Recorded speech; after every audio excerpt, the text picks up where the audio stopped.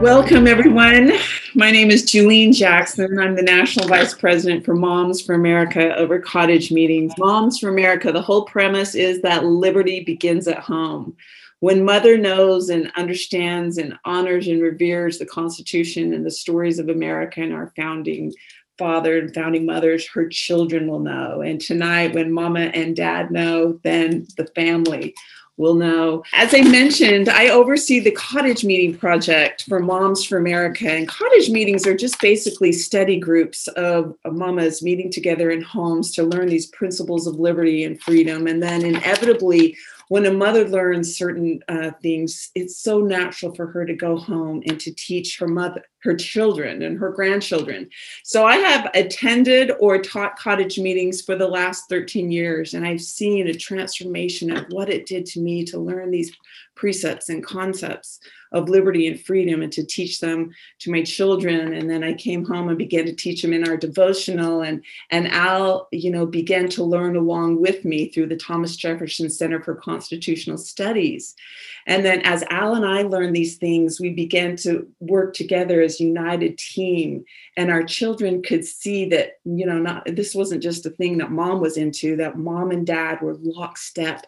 And it became a real force for good in our family. And it's been fun to see how our kids growing up in a home where mom and dad revered and loved these things, how the kids are starting to do unusual and wonderful things as they're spreading their wings.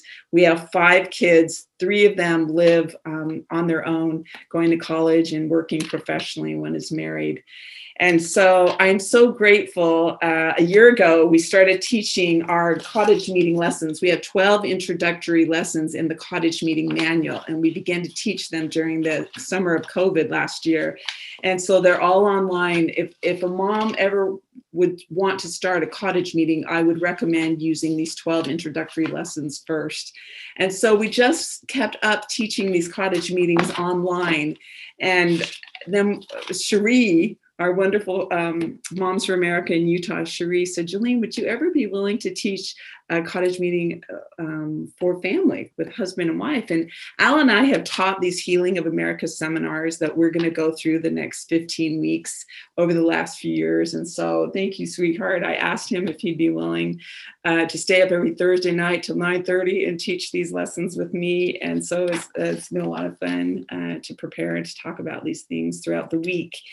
And so remember how last week we talked, just for a moment, Ted Cruz put this idea in my mind when we heard him speak in San Antonio, Texas last week about being a happy warrior, that there are many people right now in this country that are angry and they're harsh. And he called them soulless stormtroopers. They don't ask questions. They just do what they're told. This whole idea of doing something for the collective good, he said, saps the human spirit. And he said, we're going to have to warrior, but we can be hopeful and we can be happy warriors. And we're happy warriors when we're rooted in truth and in God and a love of freedom. And that's who we studied last week, little Joan of Arc, who at 13 was called to God to save her country, France. And 350 years later, France would come to the aid of America when we had been fighting the Revolutionary War for 8 years, and both sides were weary. And the French fleet came and saved us in that last battle of Yorktown, and we won that Revolutionary War, which is going to lead up to declaring our independence, which we will study today. And we see another happy warrior with Christopher Columbus that knew he had been called of God to go discover this new world. And then 120 years after Christopher Columbus, our little pilgrims that, not really knowing what their future lied, but they knew that they needed to come to this new world, and their great efforts and work would be a part of securing the republic that we have today. So over the course of 140 years from when those pilgrims first landed in Plymouth in 1620 to about 1760, where we're going to pick up today, it has been said about 1 in every 4 Englishmen were migrating to this new world because they were fleeing the oppression of this kingly, harsh government that they were experiencing in England. And so we're going to pick up today in Seminar 1. I hope everyone got your books, God's Hand in Building of America. We're on section 2 today. We're picking up in 1760, where King George III is the first king of that English century that was not only born in England, but was educated in England, spoke English perfectly, that he was considered a true patriot king, because most of the kings over the last century had been German bred and then brought together through marital arrangements. And so for this reason, King George III was very popular amongst the people in England, but his policies began to antagonize the American colonists that had been in this New World now for about 120, 30 years. It's interesting to note that King George had 15 children, King George III. He was a good moral man, and towards the end of his life, though, he actually went insane. And I've heard many people maybe attribute those 15 kids. I have 5, and sometimes I think I'm going insane. But he had a large posterity, and he was beginning to enact strict rules and acts. And in 1760, he directed something called the Navigation Act, which meant that he wasn't going to allow the English or the Americans to purchase any foreign goods. He kind of wanted that idea to buy English, to keep our money at home. And so what resulted, of course, was smuggling, both in England and here in the Americas. And the king, to ward that off, he was allowing military officers to go into private homes and businesses looking and searching for these smuggled goods. And then in 1763, the king forbade the colonists to cross the mountains and begin to settle into the Ohio Valley. And some of the colonists had already done this, and they defied the act. But this kind of oversight began to, there was a growing resentment amongst the colonists. And then in 1765, the king had Parliament pass the Stamp Act.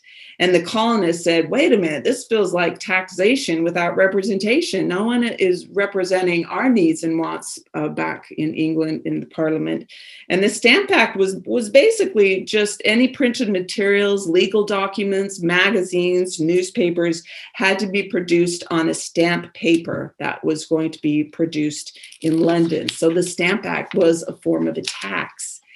And so the people, the colonists were not happy with this. So the King George III repealed the Stamp Act, but then he would go on to pass another tax program, so to speak, by the name of a Townshend Act in 1767. And that was taxes on glass and lead and paint and tea and paper.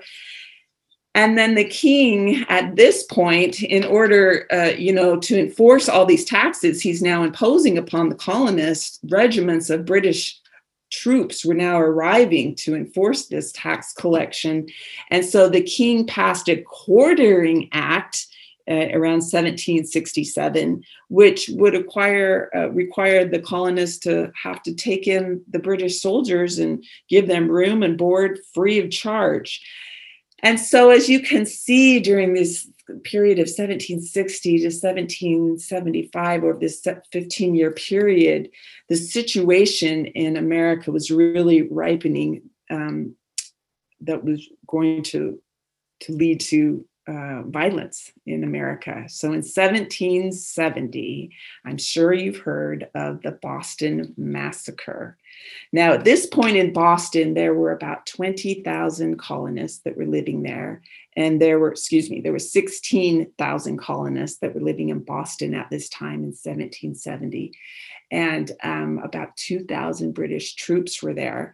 And so one cold day in March, it was still kind of wintry, a crowd of 300 men and boys, colonists, had gathered in downtown Boston, and they began to provoke the British troops that were there. And they began to throw snowballs, and some of these snowballs had rocks in them and other objects at the British soldiers. And so what did the soldiers do eventually? But they fired into the crowd, and 5 colonists were killed, died during that that conflict called the Boston Massacre. So imagine all the depictions and reports and maybe even some of the spin and propaganda that heightened the tension through the 13 colonists as they heard about this violent incident in Boston. And then a few years pass, and to add injury to insult, the king is now putting a tax on all their tea and not allowing any other tea from any other country, obviously, to come in. And what most of the colonies did is just refuse to unload the tea and sent those ships back to England. But Boston, they were not allowed, the governor at the time in Massachusetts would not allow the tea ships to be sent back, and the colonists would not unload the tea. And so in December of 1773, a group of bandits dressed up as Indians, provocateurs and patriots as they're known, led by Samuel Adams. And this group of men that went on this tea ship in the harbor of Boston and emptied all the tea into the harbor, they called themselves the Sons of Liberty. And Samuel Adams, Al will talk about him in just a moment, but he really was known as the father of the Revolutionary War. And many say we might not have even had a war if it had not been for the work of Samuel Adams. He was a great freedom fighter, really the ultimate patriot. And Samuel Adams, if you don't know, was the second cousin to John Adams, who would go on to become the second president of the United States.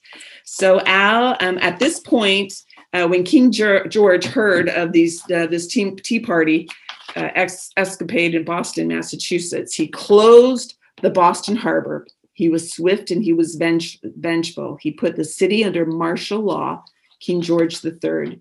He put a military governor in charge of Massachusetts, General Thomas Gage.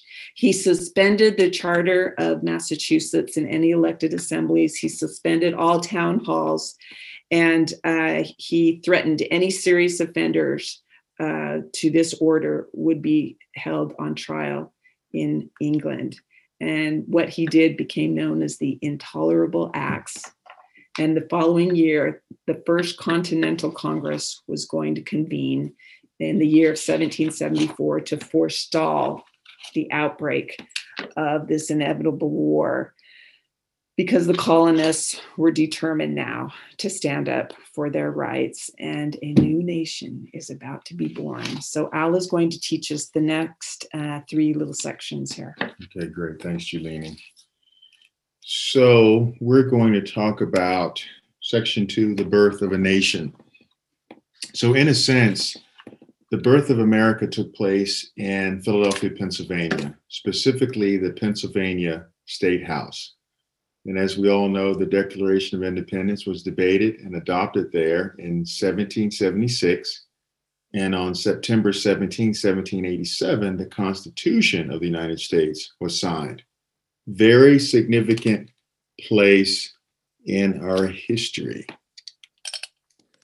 So let me show you all a picture, if I can share my screen here, of, let's see, that's the inside. So there's Alvin, our, what number is he in the line? What is he? He's number 4? He's number 4? Yeah, no, 4. 5? 5, number 5. Okay. So Alvin is quite little there. He's 6'4" now, and he's 17 years old. But there is the room where they recreated in the Pennsylvania State House, where they debated the constitutional, that's where the Constitutional Convention took place. And as you see back here is the chair where George Washington would have sat. And then here is the outside of the building. There's Julene and some of our kids, friend of ours. And there's a statue of George Washington right there in front of that building. And if you have not had a chance to go to Philadelphia, I would recommend it, because they've got tours all day and it's a really cool place. So if you were to ask, whose eyes would you have liked to have seen those two historic events take place? Most people would probably choose George Washington, Ben Franklin, maybe John Adams, or even James Madison. But the person that Julene just referred to, who saw the absolute necessity of American freedom, was Samuel Adams. So let's get acquainted with him, as he's one of the first great freedom fighters. And as Julene indicated, Samuel was born in 1722, which made him 10 years older than George Washington, but 16 years younger than Ben Franklin. And he was the second cousin of John Adams. He entered Harvard University, Harvard College at that time, though, at the age of 14, and graduated with a master's degree at age 21. Pretty incredible. And with that degree, he probably could have gone on to become a man of great wealth, but instead devoted his life to the freedom fight. And we know people in our own sphere of influence, people around us, when you engage in the freedom fight, you're not going to make a whole lot of money. So if you want to be rich, go somewhere else. But this is a fight not for the faint of heart. And so Samuel Adams was known as the father of the revolution. So there are four founders of note, and you might want to put this in your notes. So Samuel Adams was known as the father of the revolution. George Washington, the father of the country. James Madison, the father of the Constitution. And Ben Franklin, who was the father of morality. He was known as the Golden Patriot. And when we get into Seminar 3, we'll talk into some detail about how a lot of money was spent going after the character of Ben Franklin and all the founders. I believe more money was spent trying to disparage Ben Franklin than all the founders put together, because he was known as the father of morality. And so I would recommend you all get the book, The Real Ben Franklin, because that tells the true story of him from his own words and accounts from people who knew him. But Ben Franklin was an incredible individual, because if you can't destroy the doctrine, then you go after the personality. So let's jump over to section 3, changes in loyalty. So during the first 15 years of King George's reign, the people met his abuses with protests and petitions, all to no avail, of course, as from April 1775 to April 1776, several events occurred which destroyed the people's feeling of loyalty and affection for the king. And just remember, there are British subjects, and 1 in 4 came to America, but that didn't mean that they lost their love and loyalty to the crown, because that's all they knew. So we had in April 19, 1775, the Battle of Lexington and Concord, which took place in Massachusetts, which is in the Northeast. So on the night of April 18th, hundreds of British troops marched from Boston to Concord in order to seize an arms cache. Paul Revere, whom we all know well, and others sounded the alarm, and the colonial Minutemen at that time mobilized to intercept the Redcoats. On April 19th, that morning, 700 British troops arrived in Lexington to face only 77 militiamen or Minutemen. Of course, they were ordered to disperse. A shot rang out, and to this day, no one knows who fired the first shot. So when the smoke cleared, unfortunately, 8 militiamen lay dead and 9 were injured. It's so interesting when the powers that be, when the central government want to control the people, the first thing they do is go after their arms. They take away their arms. Are we seeing any of that today? Or an attempt to, anyway? So the British continued on after leaving Lexington to go to Concord to search for more arms, not realizing that the vast majority of the guns had already been relocated. So some 2,000 Americans, militiamen, converged onto the British, and 250 Redcoats were killed, and 95 Americans were killed in that battle. And so you go on to number 2 here in our booklet. It talks about 500 Americans that were killed at the Battle of Bunker Hill. That was on June 17th, 1775. And the British lost about 1,000 soldiers in that conflict. And so down to number 4 in our booklet, on July 3rd, 1775, George Washington becomes a supreme commander of the Continental Army. And he served in this capacity with zero compensation. The only thing he got paid for were his expenses. So let me tell you a little bit about who makes up the Continental Army. So soldiers were volunteers agreeing to serve standard enlistment periods of 1 to 3 years. Early in the war, the enlistment periods were shorter as the Congress was very fearful that the Army would evolve into a permanent one. And if you go back to what Jeline had highlighted, the founders, based on their experience with Great Britain, were very fearful of a standing army because of the abuses they placed upon the people, the quartering of soldiers, and illegal search and seizures. A lot of those experiences, which we'll talk about in Seminar 2, highlight what really went into the Constitution, specifically the Bill of Rights, because of those experiences.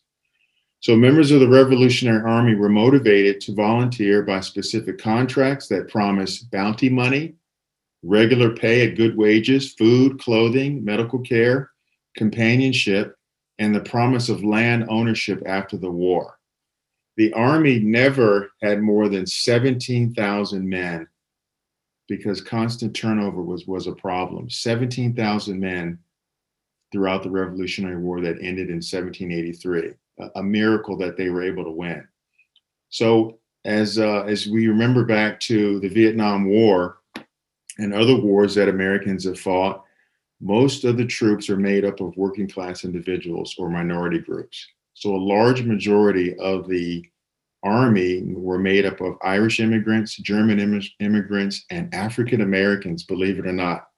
The Continental Army was racially integrated, as approximately 6,600 people of color served. I did not know that until I did some research. So on August 23rd, 1775, King George officially labeled the insurrection as a rebellion, and that the rebel leaders were to be arrested as traitors and brought to justice, which meant execution. It's interesting to note what happened on January 6th is called an insurrection. An insurrection doesn't start and end the same day. An insurrection began in August 23rd, 1775. It went all the way to 1783. So an early Christmas present for the colonists, on December 22nd, 1775, the king issued an even harsher proclamation which virtually abolished the colonist status as British subjects, and that all Americans would be treated as enemies. So he had ample opportunity through the petitions and the letters from the people that he was abusing to change his ways, and he decided not to do that. So let's go to section 4, the fateful year of 1776. Now, of course, when we look at 1776, we only think of the signing of the Declaration of Independence. Must have been a great year, fireworks, awesome, wonderful. But that was the only bright spot of the year, as the colonists experienced one setback after another.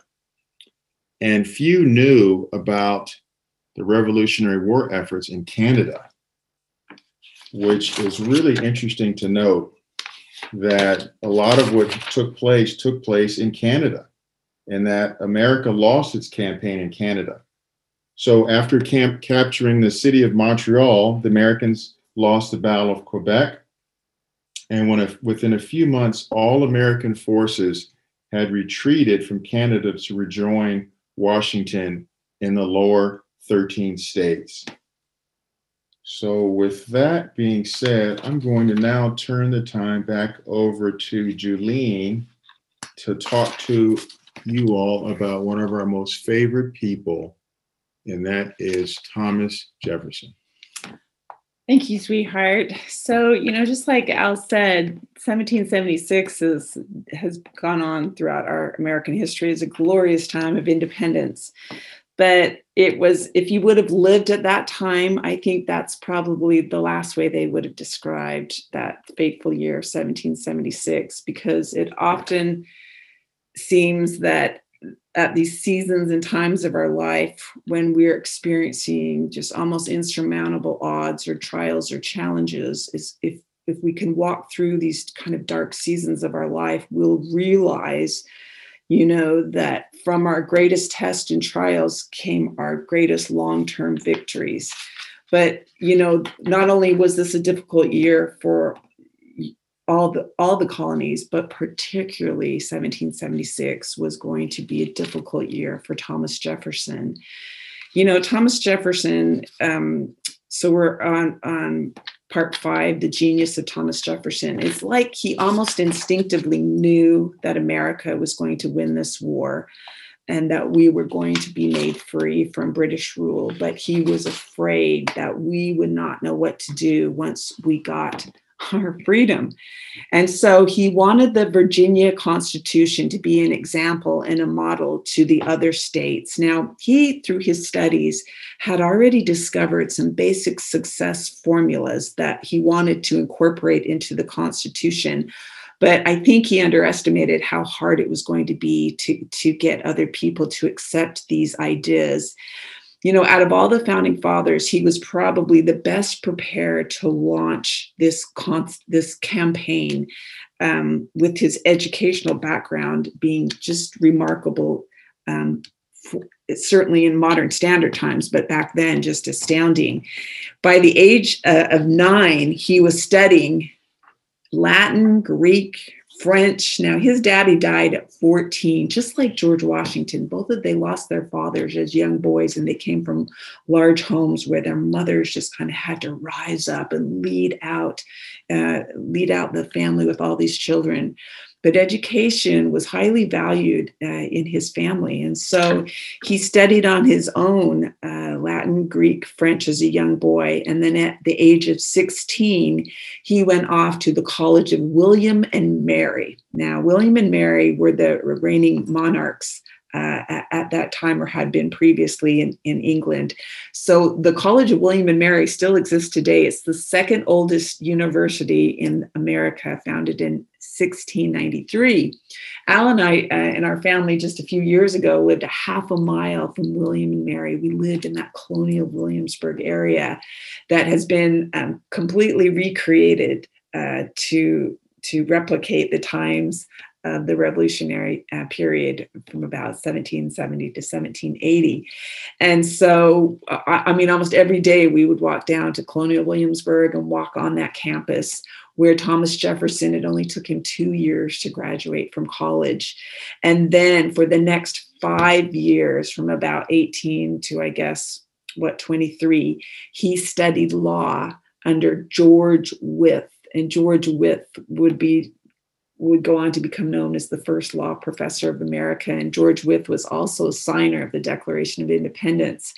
And if you go to colonial Williamsburg today, they have actually recreated where the House of Burgess was, and the governor's palace and the Capitol. And George Wythe's home is that one of the original dwellings? I think one of the structure still stands. I'm sure they had to do a little bit of repair. I have to show them the picture. Repair job, yeah. The George Wythe home, where Thomas Jefferson studied law for 5 years, is my most favorite. Every time we go to the George Wythe home, I'm like, honey, snap a picture of me, because there's this spirit about that home, and they decorated it so beautifully. The colors inside that would have been depictive of that time period, and there's a little study with little instruments that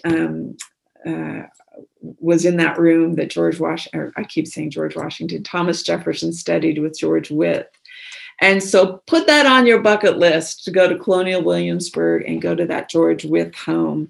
And so it's said that he studied for 5 years, 12 to 14 hours a day, Thomas Jefferson. And he would break up his studies during the day by going on 2 and 3 mile walks and runs. And I read somewhere that he would memorize during those little break periods when he was out walking or running.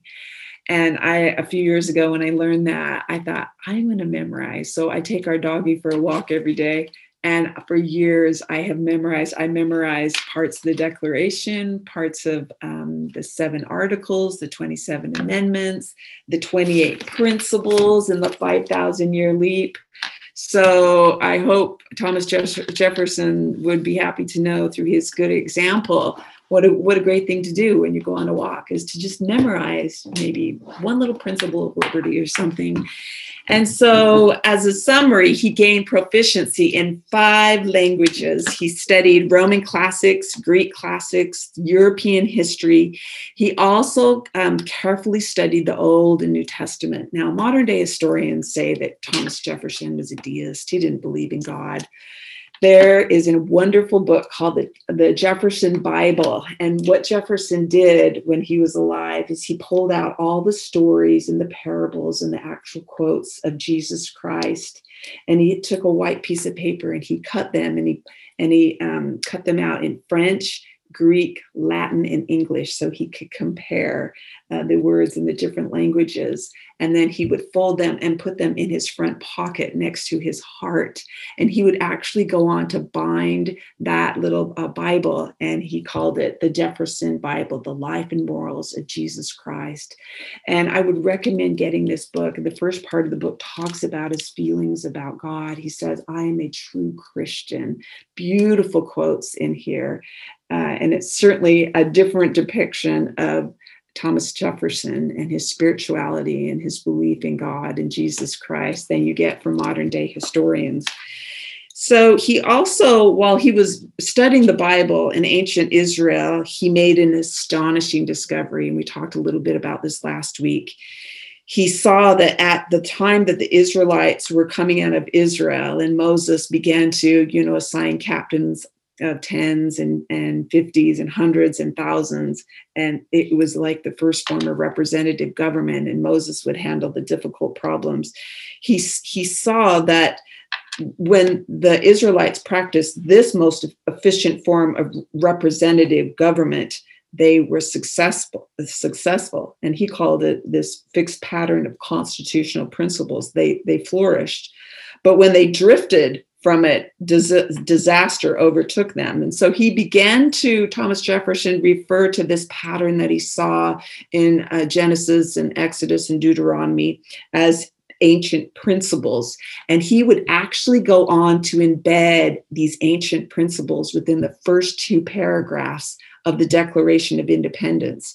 And Jefferson was also surprised as he studied history, European history, that the Anglo-Saxons, remember, we believe that the Anglo-Saxons were descendants of the lost scattered tribes of Israel, that they also in their history were aware of these ancient principles and followed a pattern almost identical to that which was found amongst the Israelites. And Jefferson also in his studies studied thoroughly about that 1,000-year period of British history from about the time the Magna Carta was given, the Magnificent Charter, and then the Petition of Writs in the 1600s, the Bill of Rights, the Habeas Corpus, all these documents were coming forth during this British period. And he was going to pull phrases and statements, freedom statements, and put them into the Declaration of Independence as well. So during these intensive years of study of Jefferson, someone made the notation about Jefferson. It said, when he spoke of law, I thought he was a lawyer. When he talked about mechanics, I was sure he was an engineer. When he got into medicine, it was evident he must be a physician. When he discussed theology, I was convinced he was a clergyman. And when he talked of literature, I made up my mind that I had run up against a college professor who knew everything. And so, he certainly was a man that was born for a time such as this, just as we think of little Esther in the Old Testament. You can see how God really rose Thomas Jefferson up to do what he was going to be asked to do, to write this Declaration of Independence. So, Thomas Jefferson lived on a mountaintop home called Monticello. It's just about, an hour and a half from downtown DC. And is it's it in Charlottesville? Yeah, Charlottesville, where the University of Virginia is. And he's actually buried there on the property of Monticello, and it's open for tours. You can go there. Another place you want to put on your bucket list.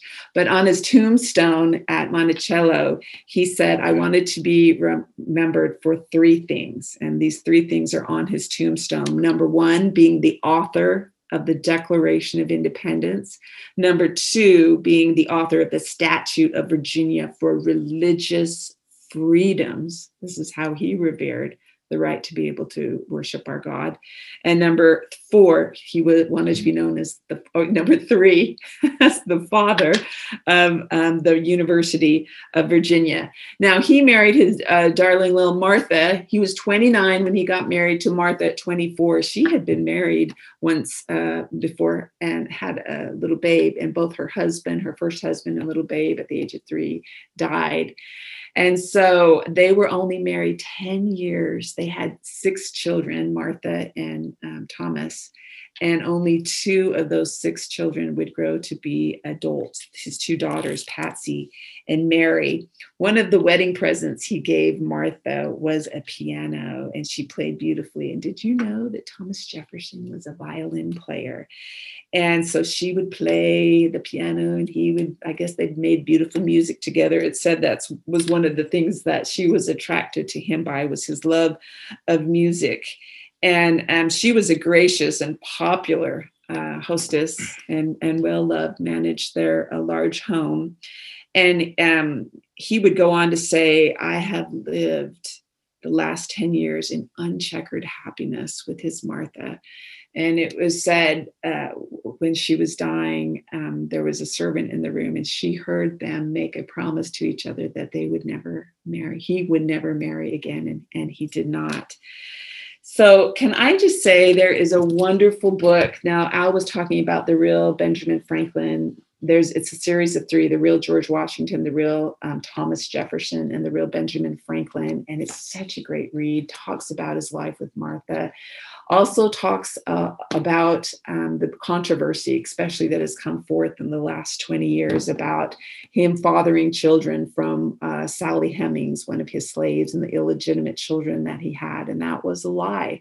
And, those rumors really came forth in the early 1990s when 1998, when Bill Clinton was caught with that sex scandal with Monica Lewinsky.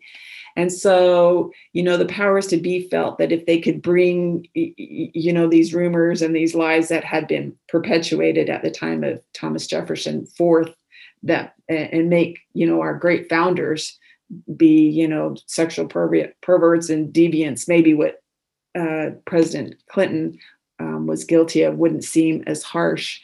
And so, there are books that completely refute the stories that the tour guides at Monticello share about Sally Heming and his illegitimate children, that completely debunk that story that they tell.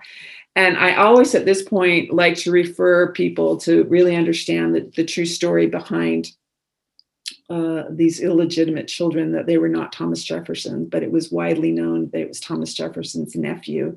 Was it his brother? Brother Randolph was notorious for having relationships with the slaves at Monticello. And so Al, 10 years ago, gave a really good presentation. It's an hour long. If you go to the thomasjeffersoncenter.com, up comes Al, and he gives a 1-hour presentation entitled "Slavery and our Founding Fathers: Dispelling the Smear Campaign Against the Founding Fathers." And he tells the story of this brother, Thomas Jefferson, and a reporter that started to begin to spread. Do you want to share that story? Spread the false rumors of the illegitimate children. Yeah. So what drove me down this journey was, and we all on this call tonight have heard that or believe that the Constitution was inspired by God. And so what I had a hard time reconciling was that notion and the fact that these men owned slaves and that these stories followed them. And then I realized that The Lord doesn't do his work through degenerates, hypocrites, and perverts. So I did my own research and put together this display of the founders and slavery. And the story really begins back during the time of Jefferson, where there was an individual by the name of James Callender who wanted to be appointed as Postmaster General of Richmond, Virginia, when Jefferson became president. James Madison was his Secretary of State, and they refused this man. And he had devoted himself to pro-Republican principles and thought he was a friend of Jefferson and Madison, and was very dismayed when he was told that you're not qualified, sir, for this job, and we're going to have to go in a different direction. So that's when he decided to write stories of these little mulatto children that were running around on the Jefferson plantation. And of course, without even going to visit himself, saw these children and made the connection that they must be Jefferson's kids. And that's really how the rumor started. And if you do your own research and look at different books and things that have been written about it, one of the scientific things that you'll come to the conclusion about is the male chromosome, the Y chromosome, doesn't change from generation to generation. And so Jefferson didn't have any male descendants. Thomas didn't. One of his son died at birth. So there was no male descendant. So they took the Y chromosome from his uncle, who was named Field Jefferson.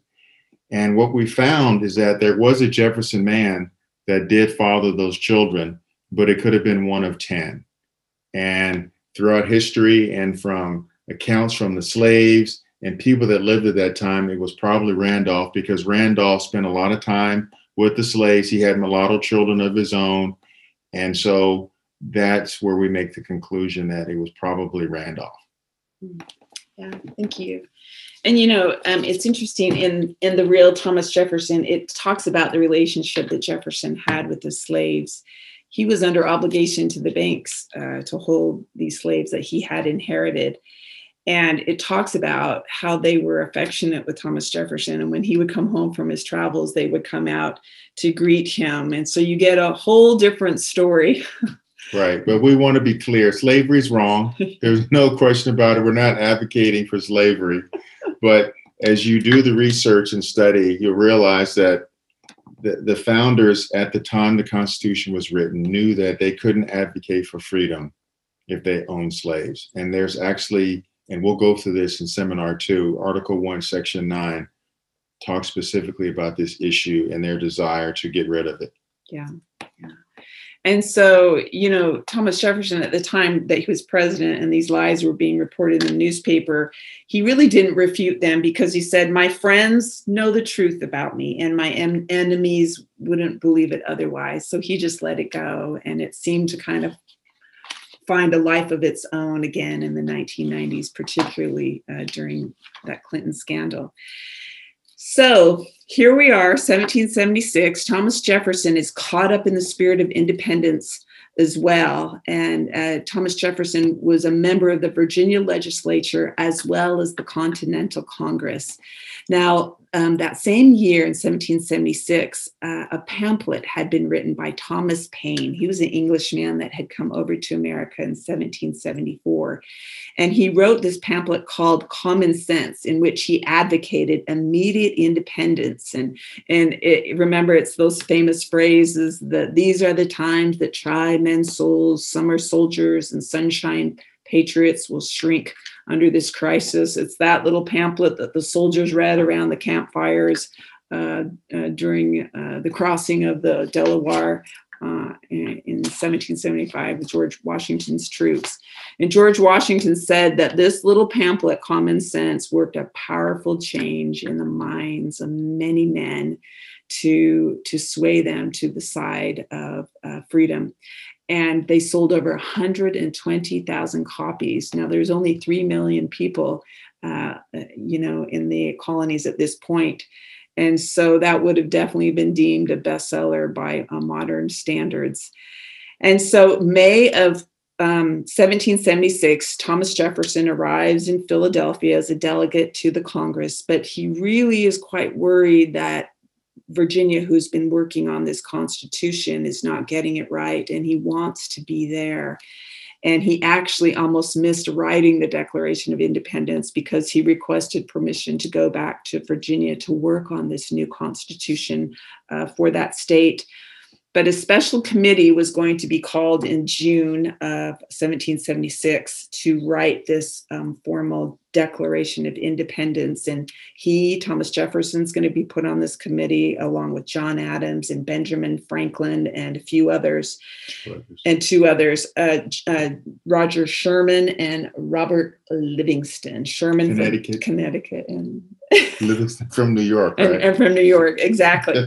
So, I'm sorry, this is my favorite story. I know. So why am I teaching this? You should teach this, sweetie. But so, it often seems like the years that we're about to do something great is also the time that we feel like the darkest and we're tried the most severely. And 1776 was one of those years for Thomas Jefferson because his little girl earlier in the year had died. When he left his wife, she was very ill in Monticello. While he was in Philadelphia, his mother died in March, and he was sick about not having the kind of documentation and constitution that they needed, and so he wanted to be anywhere but Philadelphia at this point. And so imagine him going back and forth and having to go to Philly again. How heavy his heart must have been as he rode his horse, but he did it in obedience to what he felt he knew he had to do. And so there's kind of an interesting conversation that he and John Adams are having now, sitting on this committee to write the Declaration. Jefferson defers to Adams, saying, you should write this. And Adams said, I will not. And Jefferson says, well, why not? And he says, I have my reasons.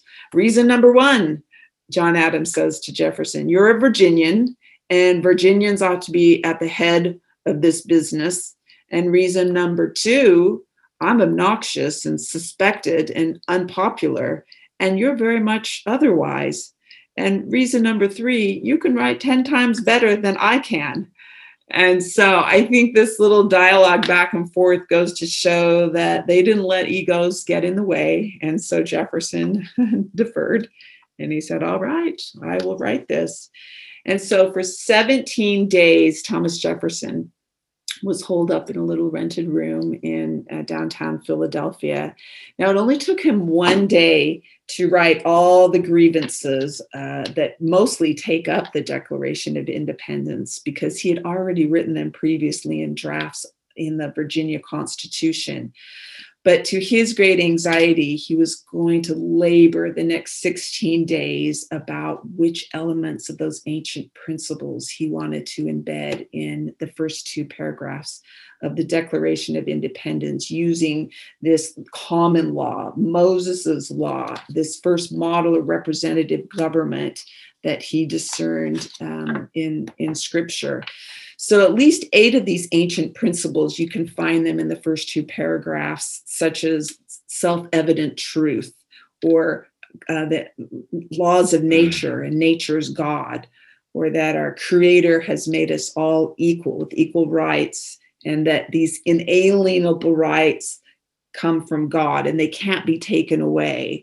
And our most important rights are to the right to life and liberty, and be able to pursue what we want, property, and that government should protect these rights, and that government exists because of the consent of the governed.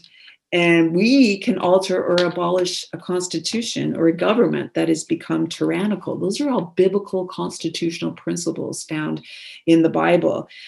And so he felt this great weight, probably not really even realizing, the magnitude of this work, but he would later go on to say, he said, he would refer to this declaration as the holy bond of our union, and that he felt that these principles would be eternal principles, that they somehow might take us into some sort of millennial time and beyond.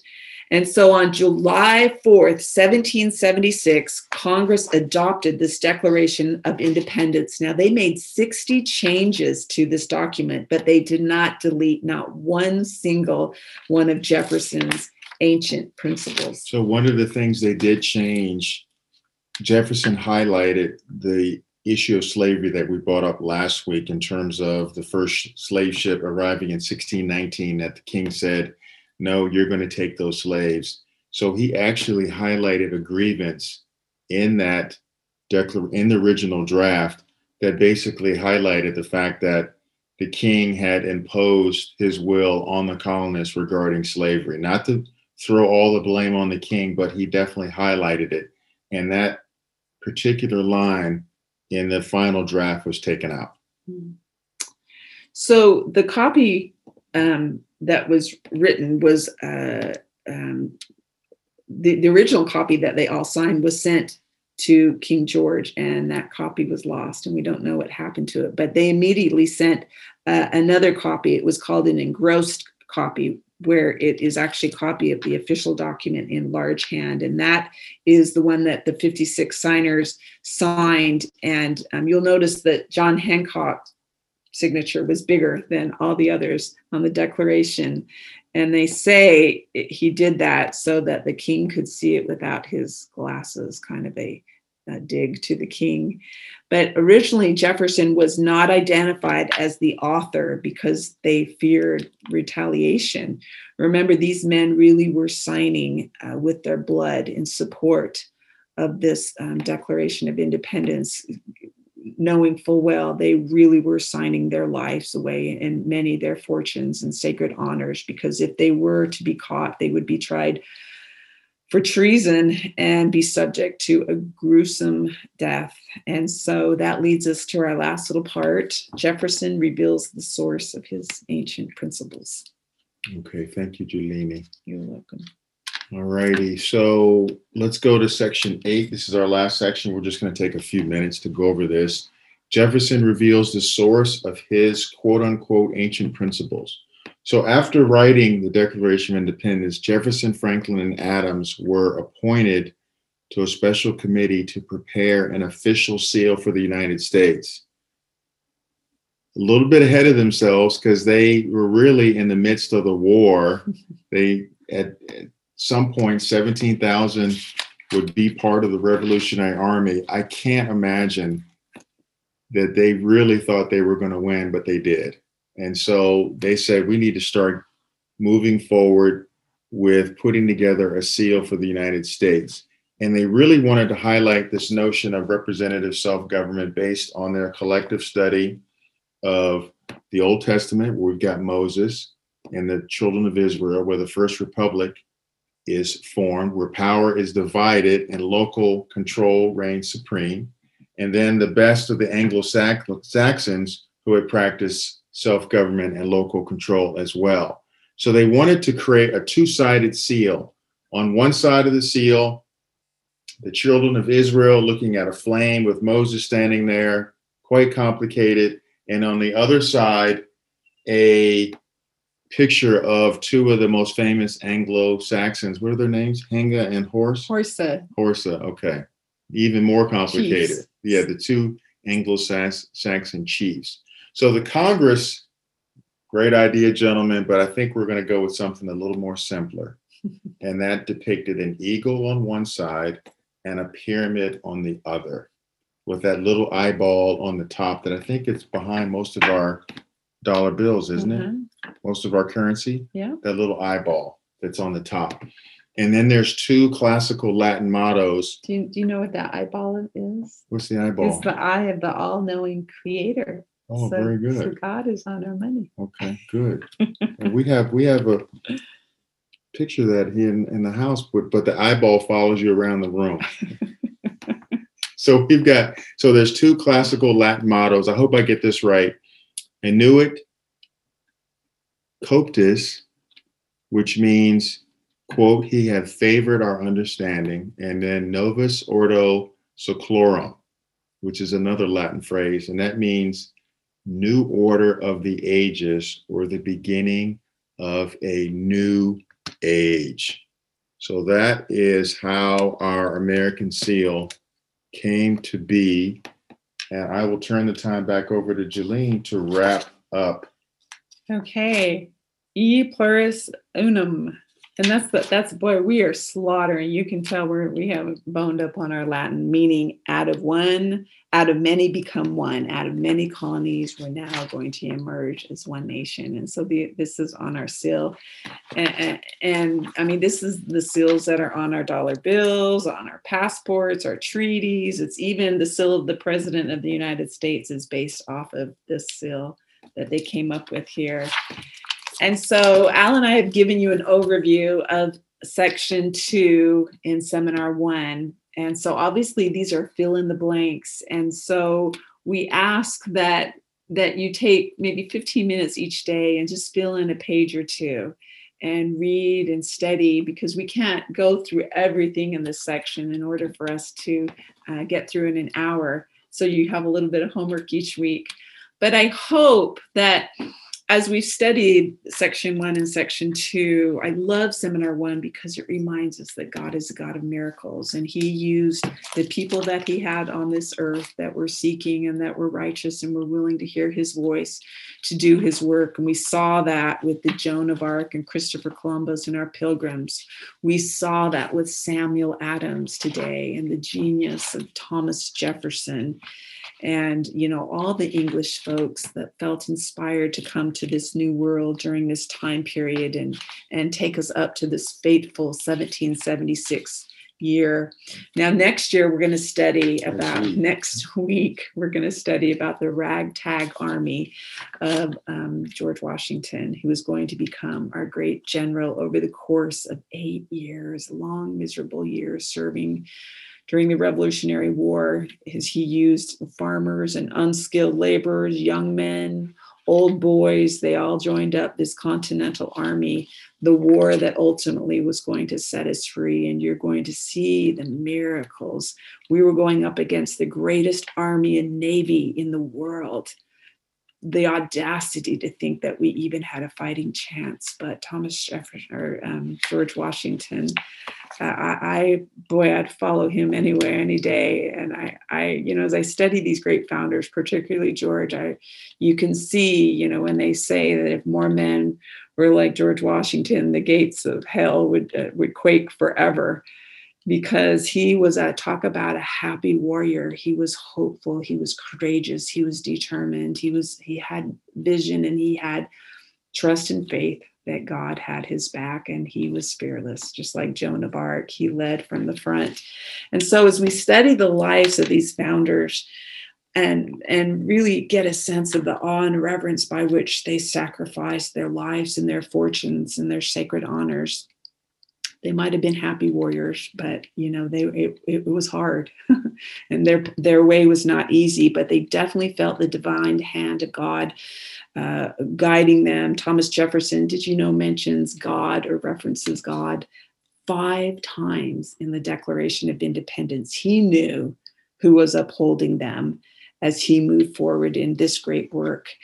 And what we want you to feel as you go through this first seminar, that God will do the same for us. He was a God of miracles back then, and he's a God of miracles today.